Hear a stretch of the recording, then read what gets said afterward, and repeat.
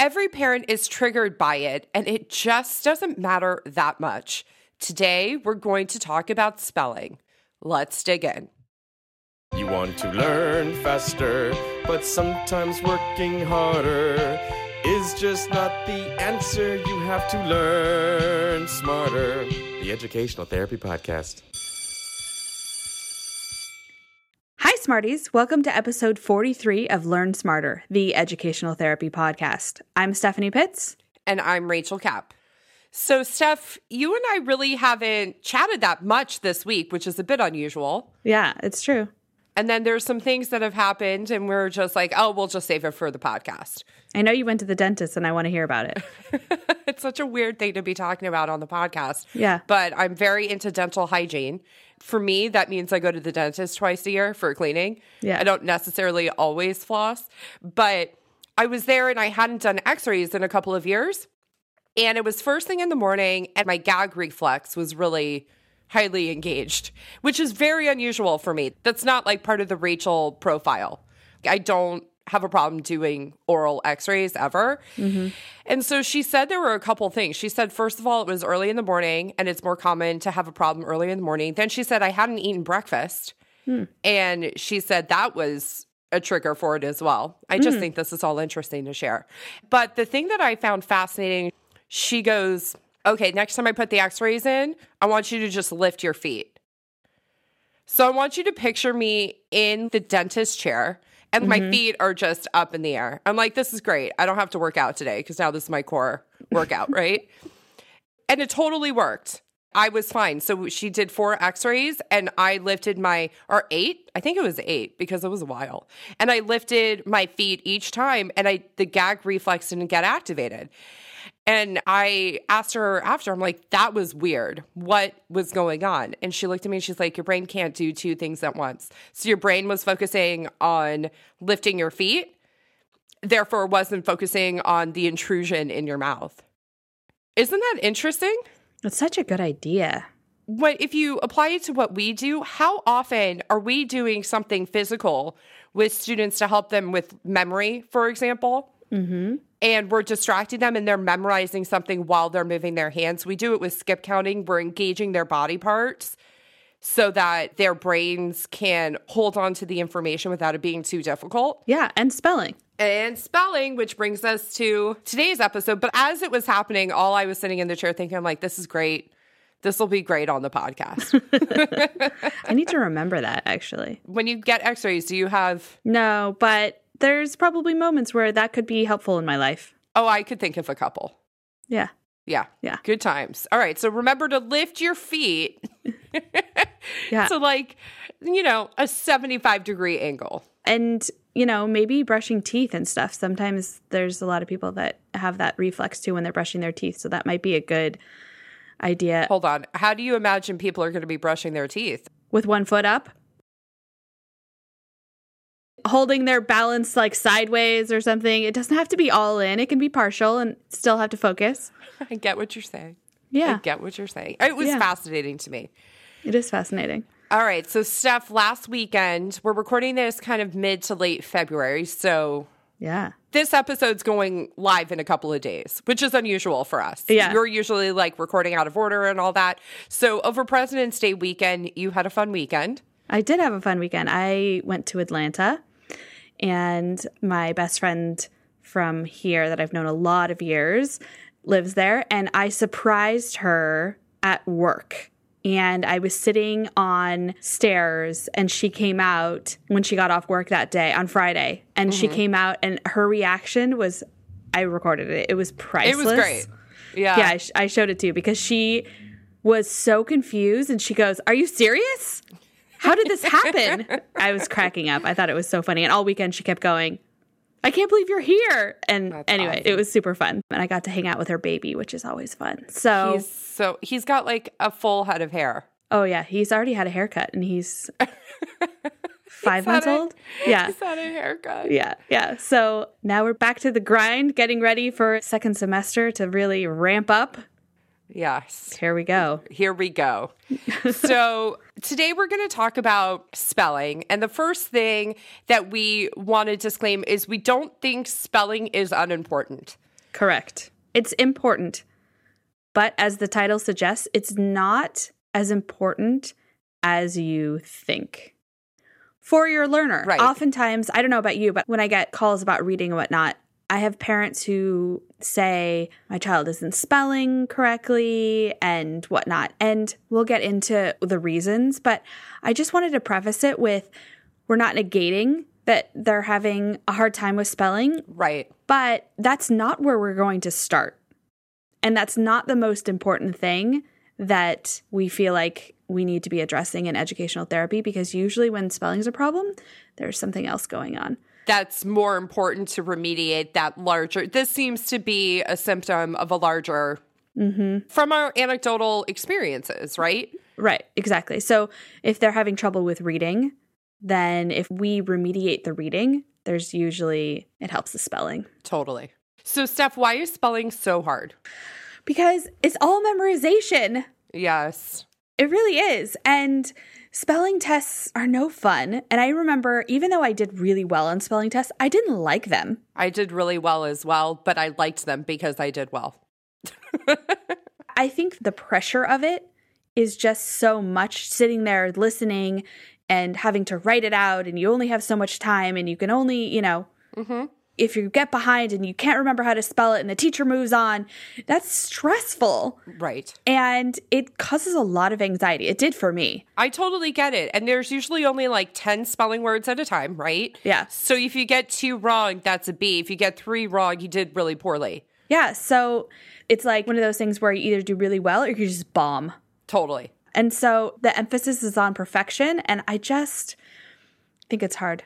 It doesn't align with our philosophy of learning. It doesn't, because it's important to know how to spell in life, right? Mm-hmm. But I think what ends up happening a lot of times is that they're focusing on the spelling of the word, and the kids have no idea what the word means as they get older. Couldn't agree more. We are big fans of vocabulary tests that offer real-world application of what that word means.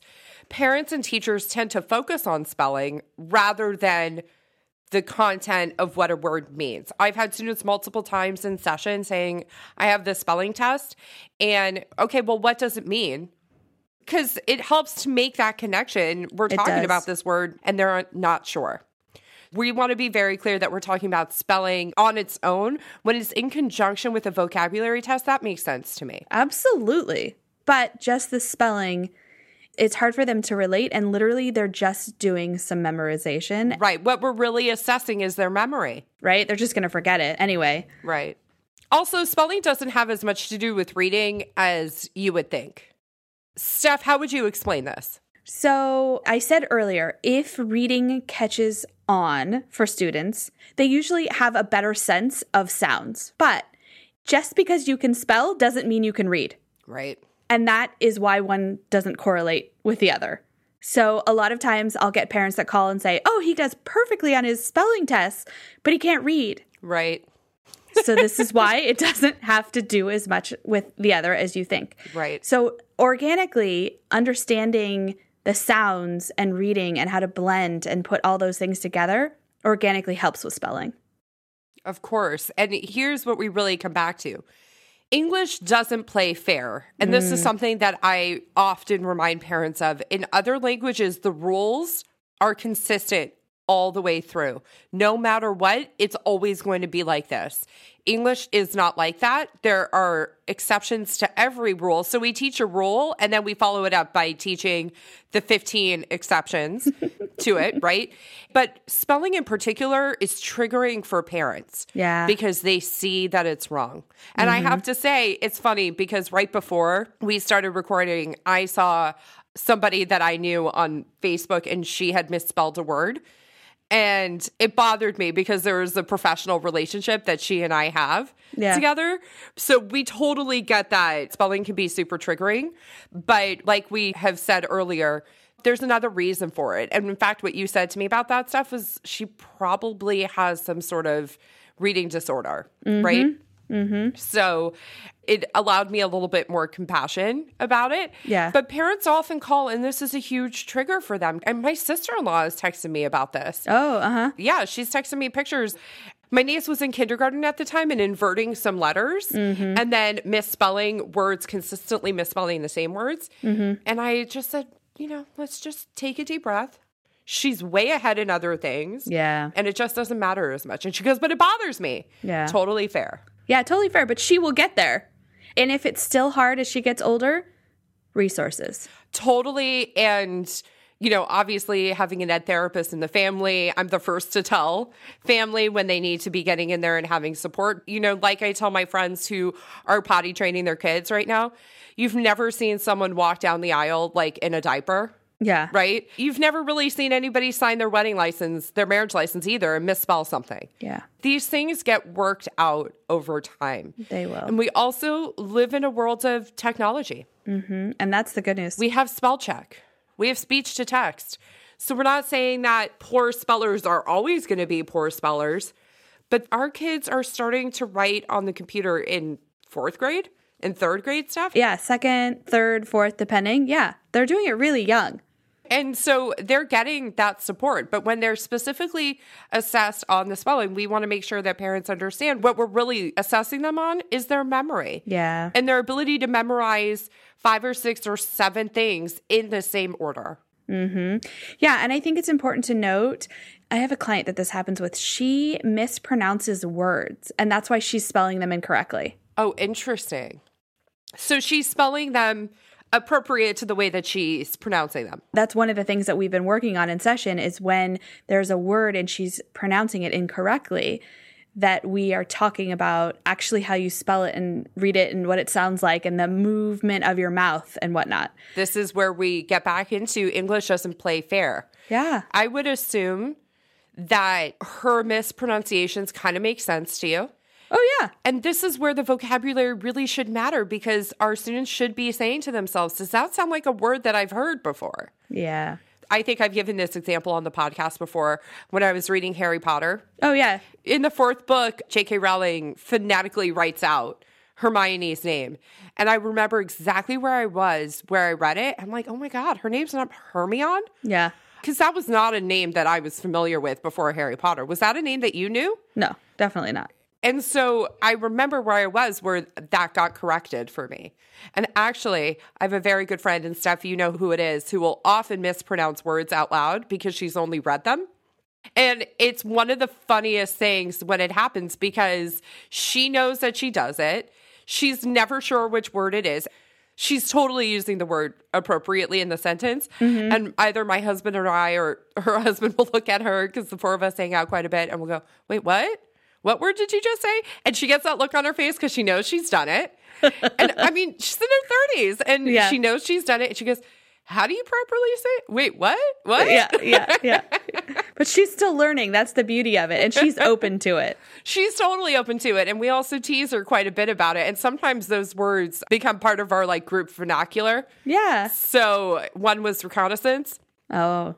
This is a famous one when she mispronounced it. And she was like, I'm going on a reconnaissance mission. And that's good. And we're like, you're what? But now she knows. But now we all mispronounce it on purpose for sure. together. Oh, for sure. I have a bunch of those words too that I like saying it incorrectly because it's just fun. Yeah. So, and we'll joke about it over text and stuff. Yeah. She's one of my most well-read friends, I will also add. This is someone who gets anxious if she's not in the middle of a good book. And so it's just an adorable aspect of her personality. I think the thing that you're saying is that she is a functioning adult. Totally. And it is something that just is not really affecting her life that much. So Totally. So we just want to remind you guys of that. And teachers out there, if you're giving spelling tests and you're listening to this. We're not saying stop giving the spelling test. Yeah. Add the vocab. Add the vocab or let kids know that we're really looking at your memory too. Yeah. Because it gives them permission and it helps them to understand what is important for this test. Yeah. Because absolutely, we don't want our kids misspelling words that are simple. No, we definitely want them to spell.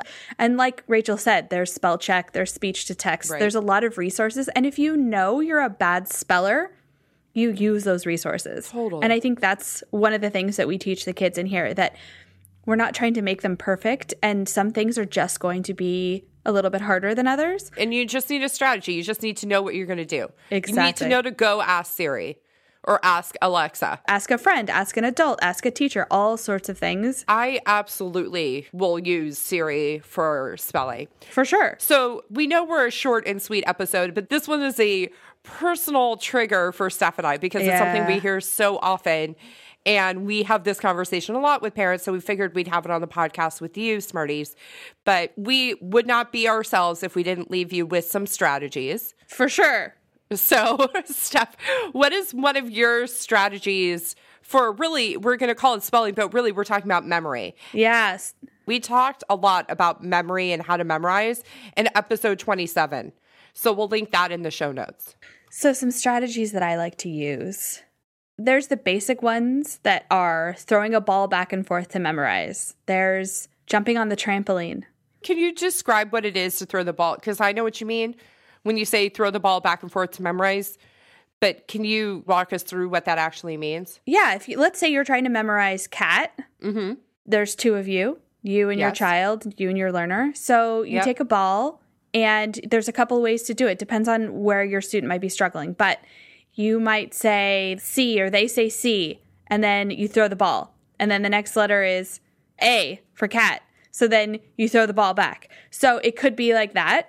There's also spelling the word, and then you get to throw the ball if you get it correct.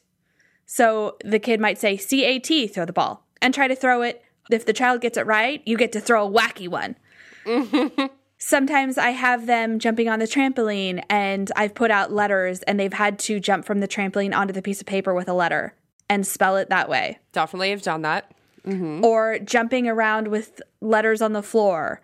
Or I might say C-A-T, what does that spell? Or I might say cat, how do you spell it? And then jump or something. Mm-hmm. There's all kinds of just getting your child to move, because the movement, as Rachel said, the movement really helps your brain. Like the dentist told me this week. Yeah, exactly. I had a 6th grader, and he had a spelling, or it really was a vocabulary test, but the expectation is that they're going to spell the words correctly. And we've done so much practice in session on vocabulary tests and how to memorize for spelling. And I said, you know what? I really want you to do this on your own, but tell me what you should do. And he's like, I probably should have something in my hands. And I was like, for sure. What else? Yeah.